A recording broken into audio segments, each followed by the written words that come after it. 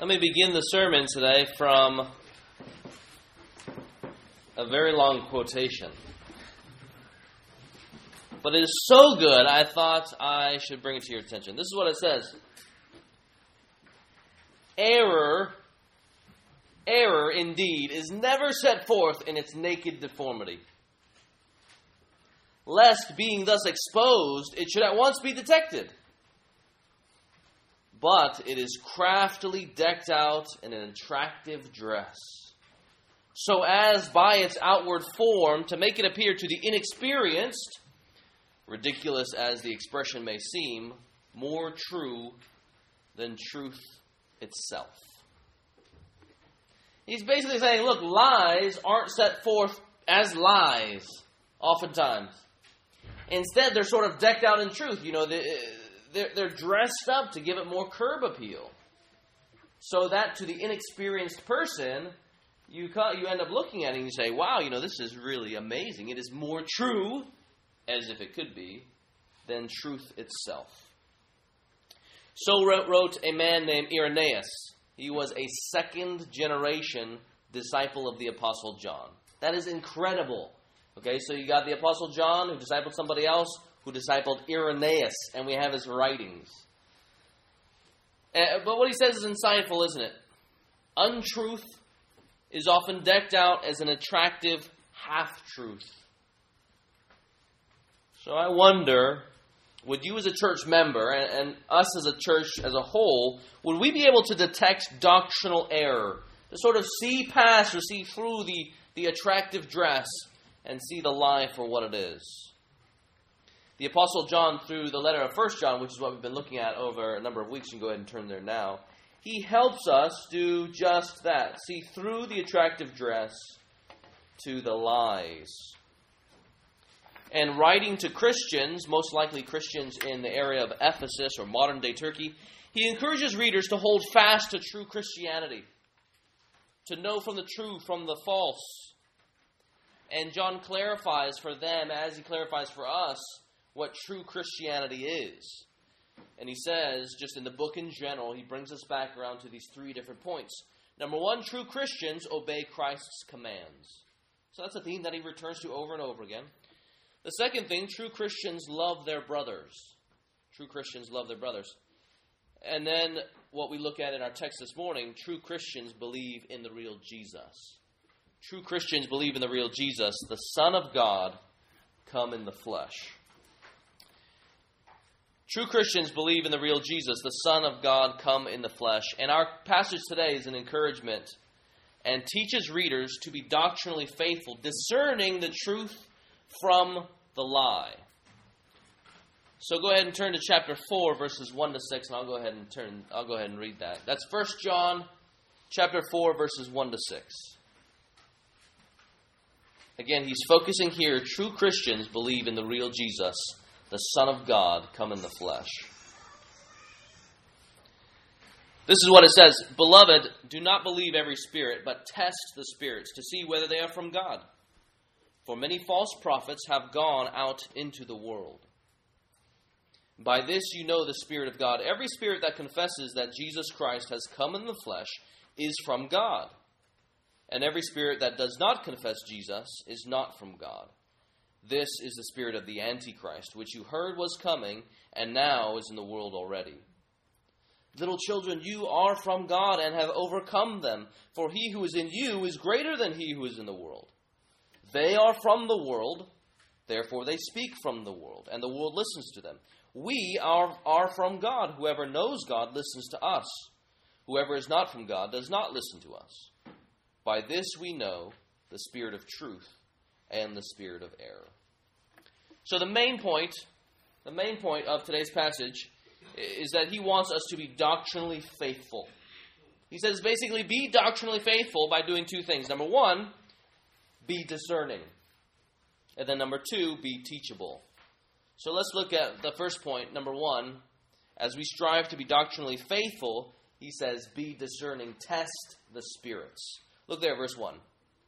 And this verse here drives the whole entire section that we look at today. He says, Beloved, do not believe every spirit, but test the spirits to see whether they are from God, for many false prophets have gone out into the world. So here there's a warning and a command, right? The warning is, don't believe everything, but test the spirits. And he's sort of sounding the alarm, waking up the folks who are doctrinally indiscriminate and calling them to exercise discrimination. Test the spirits. Why the need to test? It says there again in verse 1, because many false prophets have gone into the world. So this call for the church, for the Christians to be discerning, it came at a time when some within the church were teaching false doctrines about this Jesus Christ. And they said, look, we claim a Jesus, we follow a Jesus, but Jesus isn't fully God and fully man. So the problem was that they believed in a Jesus according to their own definition. And we've gone over this before, so bear with me while I repeat this. They formulated a doctrine of Christ that began not with what Jesus said and who he was, according to his word. They sort of consulted the world's libraries of ideas and then came up with something that would be palatable to the culture. So there's an evangelistic impulse here in this heresy that basically says, look, the entire world, they're not really going to buy this, so we want to make the doctrine of Jesus more palatable to you all, people of the culture. And this evangelistic impulse actually drove them to heresy. It's fascinating, isn't it? What drives people to heresy? So this heresy would eventually become known as Gnosticism. And this existed in the early centuries of Christianity, and some think here that John is writing to an underdeveloped form of it. Later on, after the first century, you see some of these streams, they really embrace like the things above, the spiritual things, as good. The material things, like our skin and our bodies, as bad. So when you come to something like the doctrine of the incarnation, you have the spiritually good taking on the bad. See, you see how that doesn't really mix with the culture's thoughts of what this incarnation or what God should do. So then they therefore begin to tweak it. They make it more palatable, easy to swallow. The spiritual actually did not take on the physical, and so therefore Jesus is not fully God and fully man at the same time. So they're decking out this what they think is the so-called truth.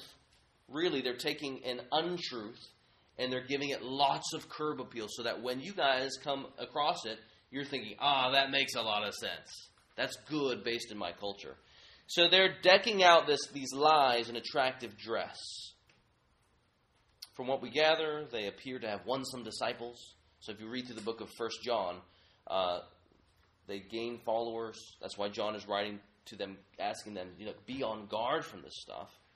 And then eventually, when they reach enough resistance from the Christians, they go on and start a false church. So just imagine, if this half took off, started leaving because they taught something else, it would send shockwaves in our little church community. Because you've got these people over here who are saying, no, you guys don't have it right. You don't understand who this real Jesus is.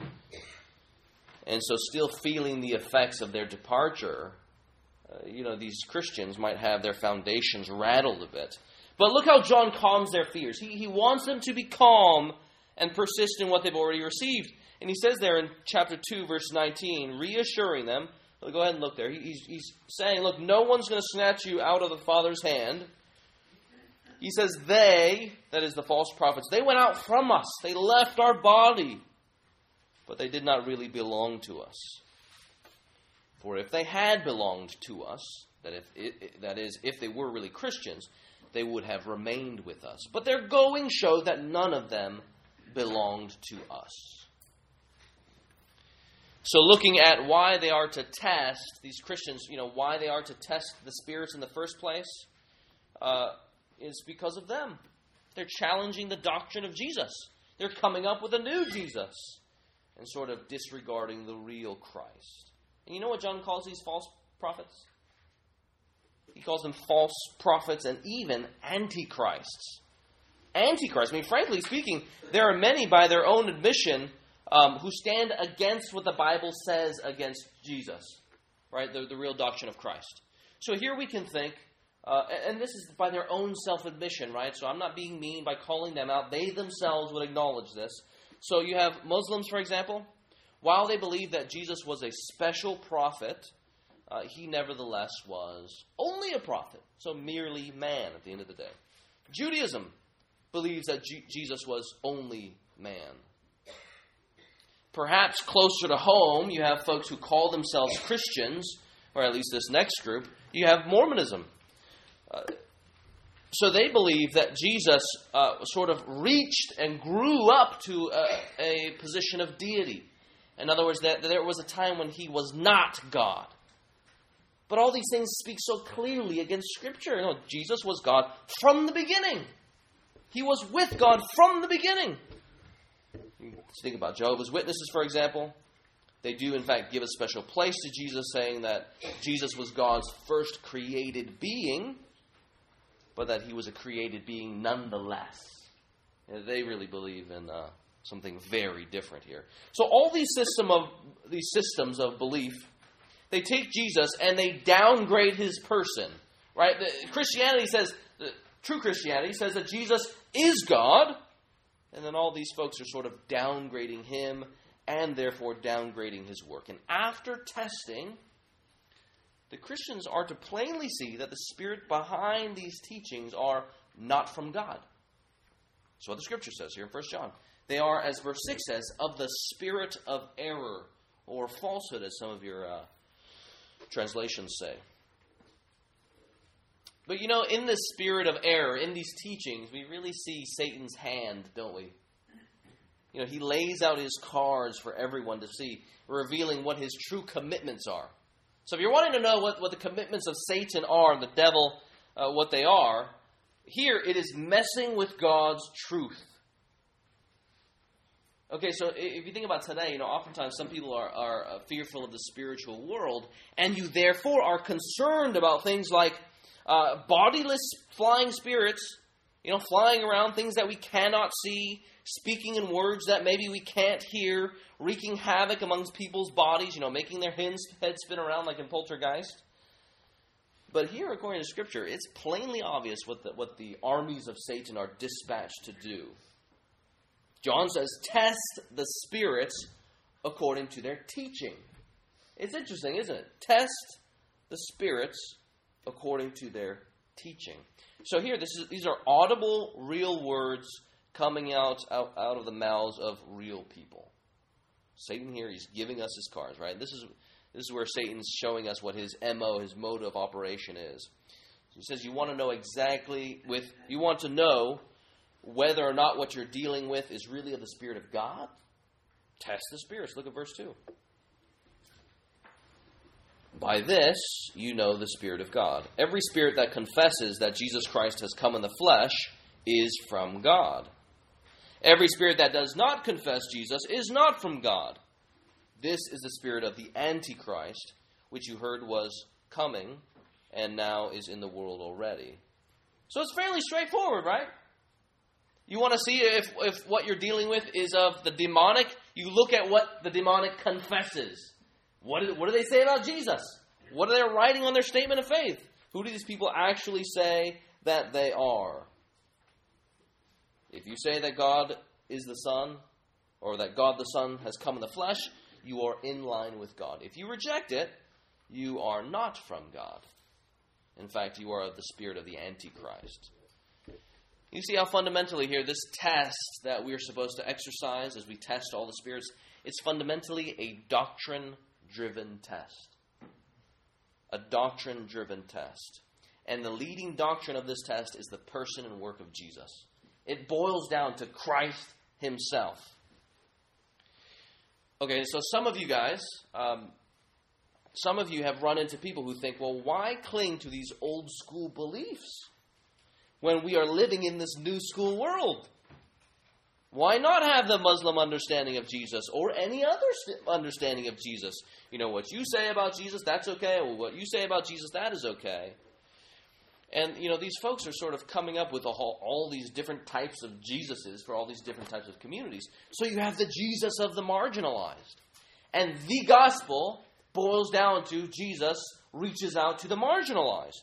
Jesus doesn't so much save us from our sins or from eternal hell, but instead he shows us how to care and love the marginalized, how you live with love. The man who was ultimately marginalized, who reached out to other people who were marginalized.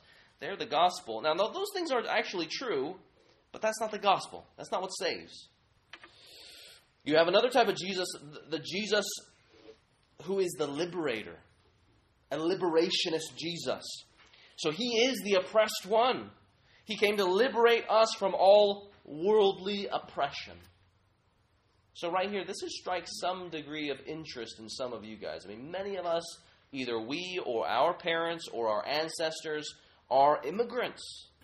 And we face, even now, we feel at least like we are under the thumb of the man. We're facing worldly oppression.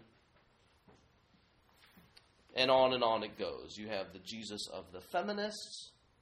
They say, well, look at all the women that Jesus actually reaches out to, which he does. And then they say, wow, Jesus is all about the feminist doctrine. You got the Jesus of the immigrants, and so on and so on and so on. So many different Jesus. Why not have all of them? And they would say this is the new school Jesus. The problem is, the issue is, not was Jesus marginalized, or did Jesus liberate us from worldly oppression? There, I think we would both say, yes, he is marginalized, and yes, in fact, he does liberate us. But it's interesting, if you read through Scripture, you see that liberation actually comes via our death, right? I mean, liberation doesn't actually come here, presently. He says, look, if you want to follow me, you guys be prepared to be under the thumb of the man, whoever you want to define the man is. He says, look, you want to follow Jesus, you will face persecution, but liberation comes as God establishes his kingdom finally in his return. And most of all, liberation comes because he saves us from our sin, especially a slavery to sin. So first and foremost, the issue is that Jesus is a Jesus for sinners, right? He is a Jesus for sinners, and he saves us by dying on the cross. So it's not about a new school versus an old school Jesus. And let's say the truths change according to whatever century you sign up for school. What we're dealing with here are God's eternal truths. That's what we're dealing with. The person and work of Jesus Christ. And once you start tweaking the doctrine of Christ, you end up tweaking the gospel. So once you start tweaking the doctrine of Jesus, you tweak the gospel. And as I've used this illustration before, it's kind of like having, equalizer presets on your stereo. So if you push a button, everything equalizes. Maybe the treble rises or maybe the bass decreases. And if you start messing with the doctrine of Jesus, you push something that automatically leads you to false gospels. And another man writing in the 12th century, this is what he writes, and he explains it beautifully. He says, only a man should die for the sins of mankind. Only God could die to effectively atone for the sins of mankind. And we're going to see, as we use that quote, why if you mess with one, you end up losing the gospel, okay? So he says, only a man should die for the sins of mankind. Only God could die to effectively atone for the sins of mankind. So right there, you see already that we need a Jesus who is both God and man. Fully God, fully man. Only a man should die for the sins of mankind. So the guilt of man, right, it only lies at the end of the day with man himself. Because God is just, the punishment of man is always laid on man. It is our sins, right? God created man to be in a relationship with him. They owe their very existence to him, but man then rebelled against him. They sinned against God, earning for themselves just condemnation, ultimately eternal punishment in hell, right? It's our sin. We own it. Now imagine if we sin against this great and holy, righteous being, and God says, you know what, all you guys sin, I'm going to save you guys. And I'm going to take the millions and millions of sins that you have committed against me, against my holy, righteous, eternal character, and I'm going to lay it on an earthworm.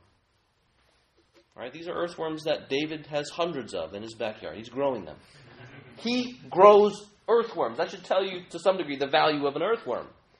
But imagine what would happen if that happened. How we would end up conceiving of this great, wonderful, awesome being, supposedly, and then the offense of sin, and then who we are. I mean, can you just imagine that? God says, I save all of you guys of such importance, and I lay everything that you've committed against me on an earthworm. The offense of sin must not be a big deal, right? Clearly not, if that's the price that I might have had to pay. He sends this earthworm to die for me. And then what do we make of the one that we sin against? Gosh, if this is what he does to save us, then he actually must not be that great. He sends, he becomes an earthworm. And then also we end up saying, if that's the cost of my sin, then I'm going to live like this in sin for the rest of my life, because that's not a big deal. And if that's not a big deal, he must not be a big deal. And my sin must not be a big deal. If my sins are worth an earthworm's life, what then becomes the depth of love as displayed in this earthworm? Is there really a great love there? What do we make of his grace and his mercy? I mean, in Scripture it talks about the depth of God's love in sending his Son. His Son who takes on flesh and dies on the cross. But if the Lord moved in such a way where he laid the sins of man on an earthworm, then his love must not be very deep. God is just, and so God's punishment of sin should fall on man himself. Only man should die for sins. The question then becomes, how can one man, one mere man, take away the sins of the world? Millions of sins, millions of people. How can one man, one mere man, take away the sins of the world? Because the offense is against the holy and eternal God, right? And one sin against this eternal God then earns for ourselves eternal punishment, because he himself is eternal. The greater the one you offend, the greater the offense. So how does a mere man take away the eternal weight of the sins of mankind? The answer is he can't. He cannot. He is finite. He is not eternal. That's why this person ends up saying only God could die to effectively atone for the sins of mankind. Only man should die, but here only God could die to effectively atone for the sins of mankind. Who else is there to bear this eternal weight, the eternal wrath of God, but the righteous and eternal God himself? This here was God's plan, to send his Son, who is fully God, and who became fully man, to die on the cross for sins. This is why the writers of Scripture write in the way they do. It is through Christ that we have salvation. So 1 John chapter 2, go ahead and turn there. This beautiful verse, verses 1 to 2. It reads there, I'll pick up in the middle of 1. We have an advocate with the Father, Jesus Christ the righteous. He is the propitiation for our sins, and not only for ours only, but also for the sins of the whole world. So what this means, propitiation, is where we were supposed to bear God's wrath. He sends his Son, Jesus, to bear the wrath for us. And now God, because of this great transaction, ends up looking at us with great favor. Everyone who repents and believes, that is, and sees the righteousness of his Son covering us. And in so doing, we are, and in believing by grace through faith, we are saved. So John says, friends, test the spirits. You mess with one part, you mess with it all. Perhaps one of the most helpful things you can do to grow in your discernment is to just simply not assume that just because someone says that they follow Jesus automatically means they actually are Christians, or that they automatically means that they automatically believe the Bible. So I'm not saying this again to be mean here. I mean, we do this all the time. We discern and exercise this discernment all the time. So here in our conversations, we just got to clarify here. So we clarify all the time on so much less significant issues in order to help other people understand, right? We want to bring understanding, and so we help clarify. So, for example, there are two Jeremys here. There's one Jeremy. There's another Jeremy. If your friend, let's say you guys come to the church, and your friend says, the preacher's wife is Jessie. Or the preacher is the guy with the mustache. Would you not help your friend and then say to them, no, actually, that's not the preacher's husband. Or, sorry. You say, that's not the preacher. That's not the preacher's wife. You, in an effort to bring clarity, you end up saying, no, actually, you're confused. And you might do it politely, but nevertheless, you hold out the truth and clarity at the end of the day. And we would do that in a heartbeat, right? No, actually, that's not, you're thinking of the wrong Jeremy. We do that in a heartbeat. But for some reason, we insist on letting others live in confusion about Jesus. We just sort of keep our mouths quiet. If our Muslim friends, the people that we love, are saying, "No, Jesus is not God." But here, what we're dealing with is not, some fictional character that everyone has the right to define for themselves. We're dealing with God's eternal truth. And actually, bringing clarity shows our care and concern for God and for the person. Right? We don't want them to stand before the real Jesus only for them to hear him say, "Depart from me, you never knew me, and I never knew you." And so we want to bring clarity. And what ought to make us care about doctrine is also the fact that the devil himself gives a lot of time to bringing down God and his truth. Right? So if we know that Satan and his armies are giving themselves to analyzing the truths of God and bringing them down, how could we take a slouched position to God's truth and say, yeah, you know what, I just don't have time to do these things. I love Jesus, though. I'm all about Jesus. I'm all about who he is and what he's done. Satan himself is the father of lies. In Scripture, God says that we are at war with this person. Jesus says that when he lies out of his own character. It's his very nature to lie. His deceitful, two-faced, duplicitous words reveal just how faithful he is at carrying out his mission to bring down God and mar his truths. What are the devil's first words that we read of in the Garden of Eden? He says to the woman that God created, "Did God really say such and such?" In light of the devil's commitment to falsifying and distorting doctrine, let us not be slow or lazy in strengthening our own. Doctrine matters. And John says, test the spirits. Don't believe everything, but test them. So, as we think about the context, still feeling the aftershocks of many of their friends leaving, there is no doubt that they felt a threat. And these false prophets, they posed a certain threat to the church. And so John urges them, be discerning, test the spirits. And then to prevent the church's fears from sort of taking flight, John grounds the church in the reality that they in fact have the sure foundation of God in what God has already revealed, the gospel of Jesus Christ, the true gospel. They only need to remain teachable to it. Be teachable, he says. This brings us to point number 2. If the church is to remain faithful in doctrine, they are to be discerning, and they also are to be teachable. This is point number 2. Verses 4 to 6. Look there. He says, little children, you are from God, and have overcome them. For he who is in you is greater than he who is in the world. Then he says, they are from the world, therefore they speak from the world, and the world listens to them. And he says, we are from God. Whoever knows God listens to us. Whoever is not from God does not listen to us. By this we know the spirit of truth and the spirit of error. So the Christians are first to be teachable. They are to be teachable first to the apostles, and that's most obvious here. Right? As he gets to verse 6, he says, listen to us. We are from God, this is in verse 6.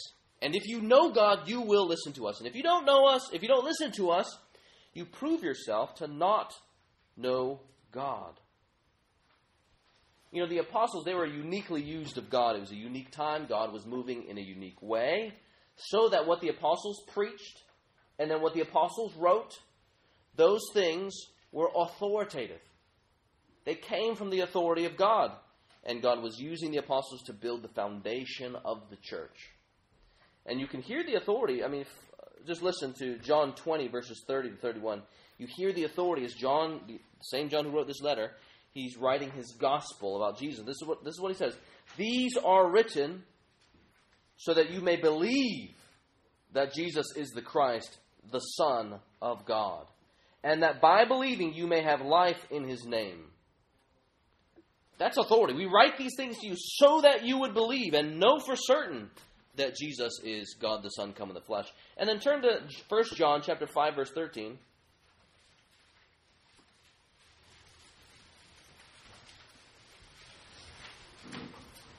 This is what he says. He says, I write these things to you who believe in the name of the Son of God, that you may know that you have eternal life.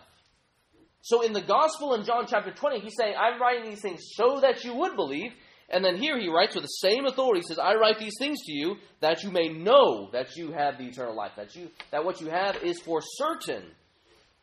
And there is no question that the authors of Scripture here understand themselves to be writing with the very authority of God here. And so they say, be teachable. Let's turn to some other verses here. 1 Peter 1. Go ahead and turn there. 1 Peter 1. Verses 20 to 21.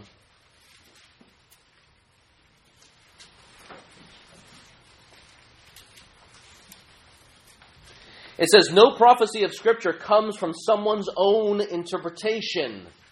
In other words, we don't have the authority, we don't have the right to say it means one thing to me and one thing to another person. No prophecy of Scripture comes from someone's own interpretation, for no prophecy was ever produced by the will of man, but men spoke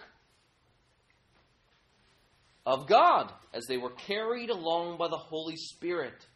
So here the words that we have in the Bible are Holy Spirit generated words. Now certainly he uses people to do that, but here they were carried along by the Holy Spirit. Another verse is worth turning to, 2 Timothy 3:16. 2 Timothy 3:16. And the reason why we're going through these verses is because the apostles are saying John is saying to the Christians, he says, look, be teachable to us and the Word. It says, all Scripture is breathed out by God and profitable for teaching, for reproof, for correction, and for training in righteousness, that the man of God may be competent, equipped for every good work. So here this isn't produced by man, ultimately. This is breathed out by God himself. So that what we have here are the very words of God. And then to obey them is to obey God, and to deny them is to deny God himself. That's the clear implications here. Now, you may be asking the question, well, isn't he talking about the Old Testament? Because he didn't have the New Testament during that time. I mean, they were in process of writing the New Testament. Another important verse, turn to 2 Peter 3:16. Here, we're just camping out on the authority of Scripture here. We all should be teachable to the Apostles' Word and all of Scripture. That's why we're going through these things. Peter here, he's encouraging the Christians to persevere. And Peter says, in 2 Peter 3:16, he says, count the patience of our Lord as salvation. And then he says, this is where we want to focus here. Just as our beloved brother Paul also wrote to you, according to the wisdom given him. So imagine you guys are receiving the letter of Paul to you guys. And I say, look, you guys believe these things just as Paul already wrote to you. Right? So obviously Peter encourages the Christians to hold fast not only to his own word as he writes to them, but also the Apostle Paul's. And then continue looking at 2 Peter 3:16. He says, there are some things in them, that is Paul's writings, that are hard to understand, which the ignorant and unstable, that is those who teach false doctrine, which the ignorant and unstable twist to their own destruction, as they do the other Scriptures. So what he has in his mind, that just as the false prophets are twisting Paul's letter to you guys, they do that with the other Scriptures. So immediately the Old Testament and Paul's writings are on par. Both would be the Scriptures. You know, the set letters that they have received throughout history and throughout time. So clearly these things, what we have here, are official in terms of authority. God's authority behind them. So the Christians are to be teachable to them. But you know what? This is really key. The Christians are to remain teachable to the apostles only insofar as they preach the true gospel message. The Christians, that is we too, are to remain teachable to the apostles only insofar as they preach the true gospel message. Now, of course, the office of apostle doesn't exist today. We have pastors.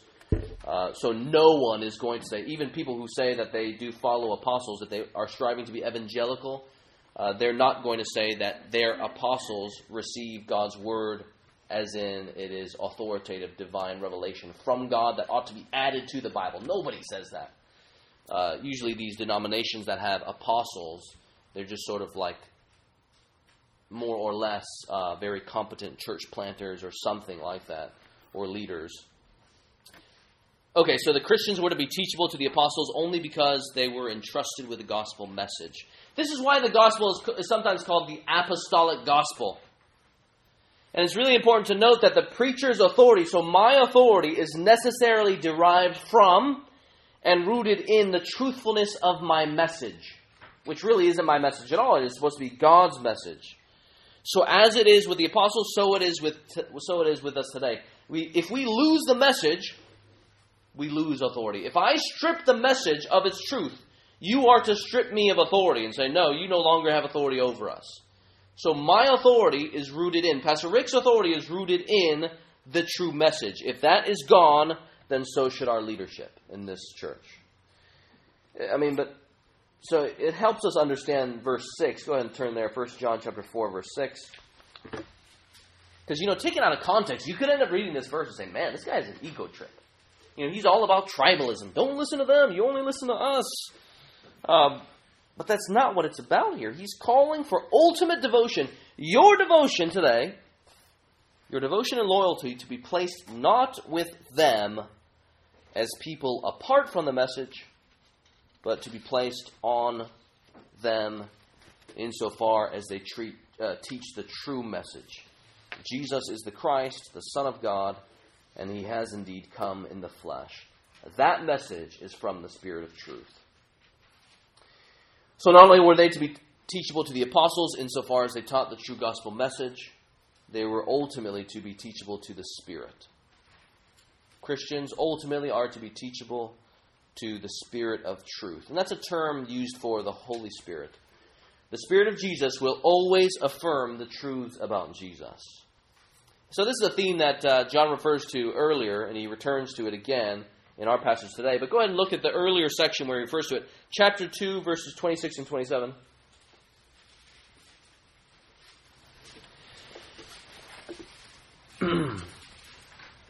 He says, I write these things to you about those who are trying to deceive you.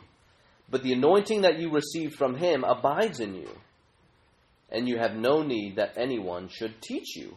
But as His anointing teaches you about everything, and is true and is no lie, just as it is taught you, abide in Him. So there, this talking about the anointing, that's all talking about the Spirit. And we receive the anointing when we are converted. When we actually profess faith, a genuine faith in Jesus Christ, and believe on Him. So then we receive this anointing. And chapter 4, go ahead and picks it up. It talks about being from God. We are from God. So what he's talking about is being born again, or the doctrine of regeneration. And in the rest of his letter, John refers to the Christians as children of God. He refers to them as being born of God, who receive the new birth by the Spirit of God. And these terms, all of them speak about the origins of the child of God. We have God as our Father, right? Because we have the Spirit. So you are either from God or you are from the world or of the world. And it says there that this Spirit has helped us overcome the world. That's why he uses this language of overcoming. And then he who is in you is greater than he who is in the world. So here Christians overcome the world by rejecting the spirit of error and then by clinging to the Spirit of truth. So John here, he's just encouraging them, look, persevere. The things that you have received, continue in. And that's what he says. You don't need anyone to teach you. That is, you don't need this new doctrine over here that these new folks are trying to teach you. He says you don't need anyone to teach you, but continue to dwell in the things that you have received. So as we seek to apply these points to our lives and this passage to our lives, it's important to realize that it's not only the first century Christians who need to be on guard against false doctrine, who need to, as the book of Jude says, contend for the faith once delivered to the saints. So the question for you all is, what are you doing to strengthen your powers of discernment according to the Word of God? What are you guys practically on a day-to-day level doing to strengthen your powers of discernment according to the Word of God? Because that's what this passage is calling us to be teachable to, the Word of God. In the Word we have the writings of God Himself, breathed out by God, written by men who were carried along by the Spirit, and we have the true gospel. So we got a few encouragements here to help us all remain teachable to Scripture and develop doctrinal discernment. Number one, plain and obvious, read Scripture. Read Scripture. One of the best ways to guard against false teaching, as we mentioned last time, is to know the real thing. So read the Word. And let's just do a little mental test here to see how familiar you are with it. It'd be fascinating to know. Don't answer, don't raise your hand, don't blurt it out loud. Just think about the answer in your head. But what would you say is the main point of Galatians? If you're a Christian, what would you say the main point of Galatians is? And if you're struggling to answer that, chances are, you would benefit, well, not chances are, you certainly would benefit from strengthening your understanding of Scripture. So the question is, do you read it? What's the point? What's the main point and the main themes covered in Romans? How about the book of Philemon? If you don't read Scripture regularly, let me encourage you guys to start. And keep in mind here that the Word of God is the revelation of God. It's kind of sad. As I've looked at my Christian life in the past, there have been times when like a new magazine might come out, a new issue, and I'm more excited to get the magazine issue to go ahead and buy it or receive it in the mail than I am to pick up the Word of God. So I used to be a personal trainer at one point in time. I don't know why I'm telling you this, but I wanted to be a bodybuilder.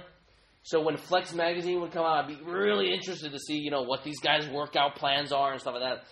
But I wasn't so interested in knowing what Romans had to say, or how Paul talks about how physical exercise is of benefit, but spiritual exercise is even better. So keep in mind here, as the Bible sits next to you on your shelf, that what we have here are the very words of God.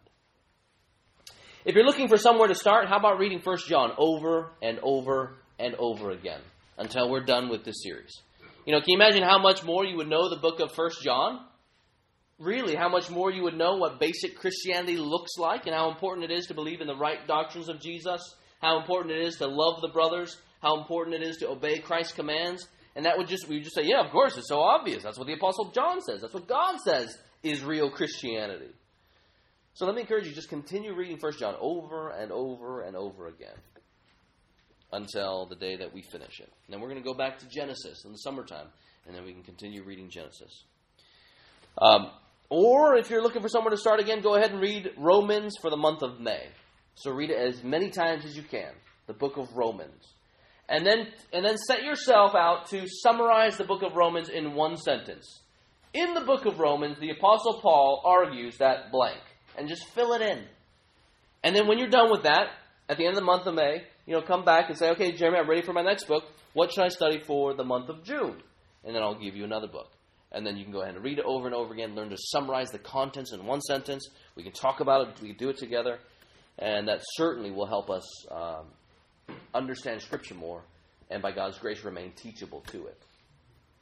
Another thing you can do here is, in order to be teachable, is to listen attentively to sermons. Now, some of you guys are very good at listening attentively to sermons. Others of you might not be so much. But let me encourage you guys to do that and attend to it. So when a preacher preaches God's word to you, keep in mind that this is God's appointed means to feed the church corporately. Now, that automatically means that I, all of a sudden, am doing something with great weight. That's why the Bible says I'm going to be judged on a different scale than people who don't teach. Now, that's a serious thing. But as you listen attentively, don't merely assume that what I'm saying is of the Bible. Don't assume that what I say is of the Bible. No, you should take notes. You should go back and study. What is it that Jeremy and Pastor Rick preach from the Bible? And is it accurate? Does it actually line up with the Old Testament, with the New Testament? You should be like the Bereans were in the book of Acts, who tested everything to see if it was according to the Word of God. That will be of benefit to you, and you would actually be remaining teachable to the Word and your pastors insofar as we get the message of God right. Another thing, read books on theology and doctrine. So these are really utterly practical here. This is like the Street View application. Study up on doctrine and theology. Okay, so just think, where's an area in your mind that you feel you're weak on theologically in terms of doctrine? Why not take the rest of 2014 to read various books on certain topics that you'd like to study up on? So maybe you want to learn more about the Word of God.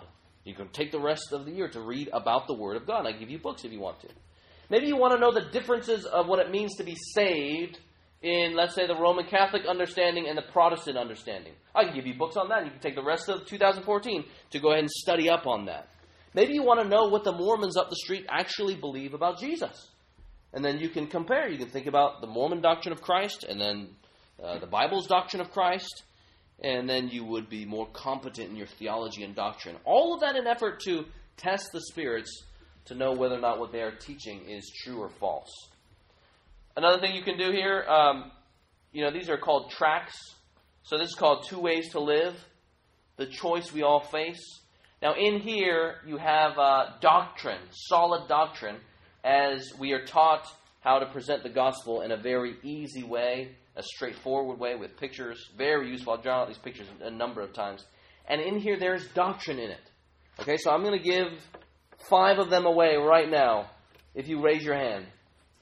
1, 2, 3, 4, 5. Okay, David. And there you go. And then I got 3. Dos formas de vivir. La decisión que todas informan. I do genuinely want to learn Spanish. That was my attempt. Okay, 2 more. Come on. You guys got friends that speak Spanish? There you go.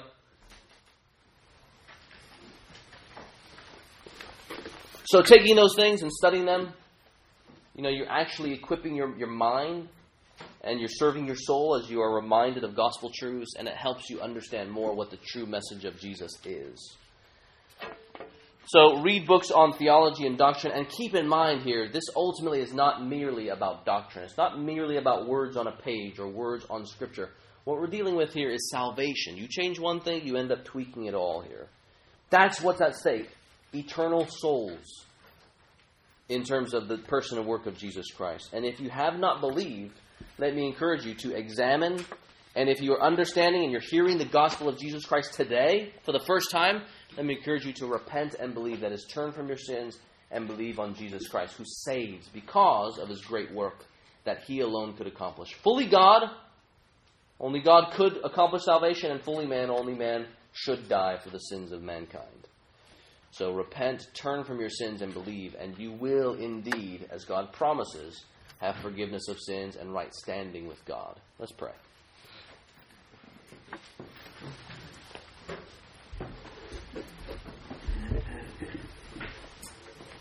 Our Father in heaven, Lord, we do give you thanks, and we recognize that you are a gracious God.